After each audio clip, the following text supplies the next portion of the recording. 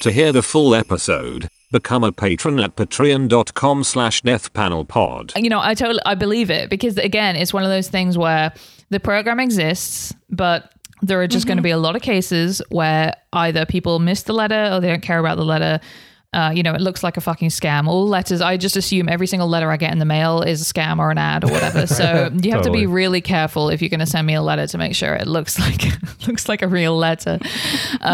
Or they're like, this sounds like a lot of work, and it was a lot of work. Or they had already found another job or something.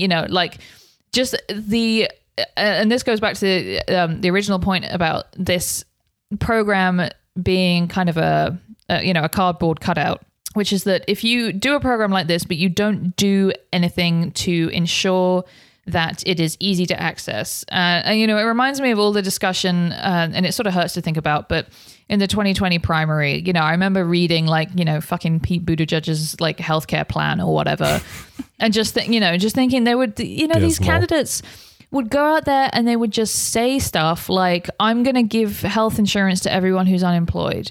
And it's like, or I'm going to give health insurance to everyone who is under a certain income level. It's going to be a public option for people who are under a certain income level or whatever. And it's like, how are you going to do that? No, they never thought about something like, Pete Buttigieg would say you would automatically get healthcare. You would automatically get health insurance if you were under a certain income level. And that is just nonsense. That is just complete nonsense, because there is no way for the government to know what your real-time income is. Think about how something like Medicaid works, where where outside of the pandemic, you're constantly having to reaffirm that you don't earn over a certain amount or whatever. And they are monitoring in most states, they do monitor real-time income or whatever with sources that they have. But then if they think you're earning too much, you have to prove that you're not. And it's a huge hassle. It's a huge hassle.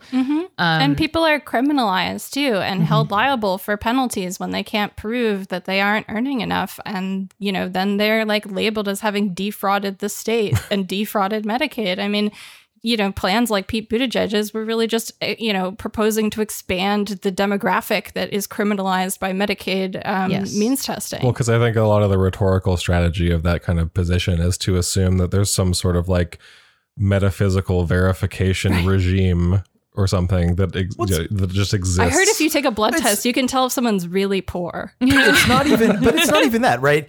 The purpose of that language is that it is a signal to anyone asking about it that you don't need to ask me how this will work, because I am telling you that what we're going to do is actually not very much. And so as a consequence, you should assume that whatever I'm saying, because it doesn't seem that, shall we say, ambitious about anything, that you can trust me that, at the very least, my very dumb, modest, pathetic fucking ambitions, you can be sure that those modest, pathetic fucking ambitions are going to play out. And the best part is that they don't. That's the best part, is that the pathetic thing that was sold to us, even that, the thing that actually gets done is more pathetic than that. And then in reality,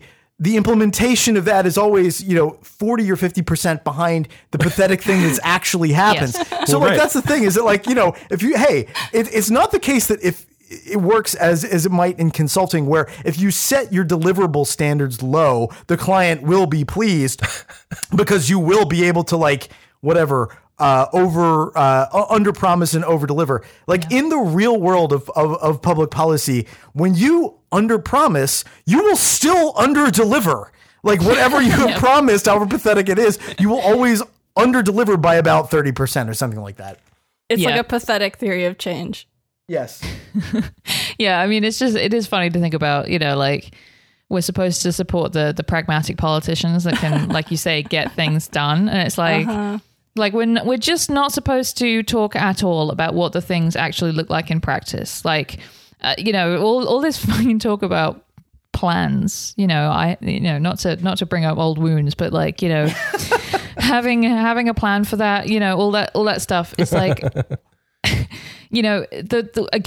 again, one of the extremely beneficial like values of single payer is that it's really fucking simple and easy to understand. The government pays for it all. Like you can sort of all of these like problems that we've talked about today and many others that I write about at Sicknote are problems that only exist because we don't do single payer. They're problems that would not exist without single payer. They are complications that we have introduced as a way to not provide healthcare to everybody.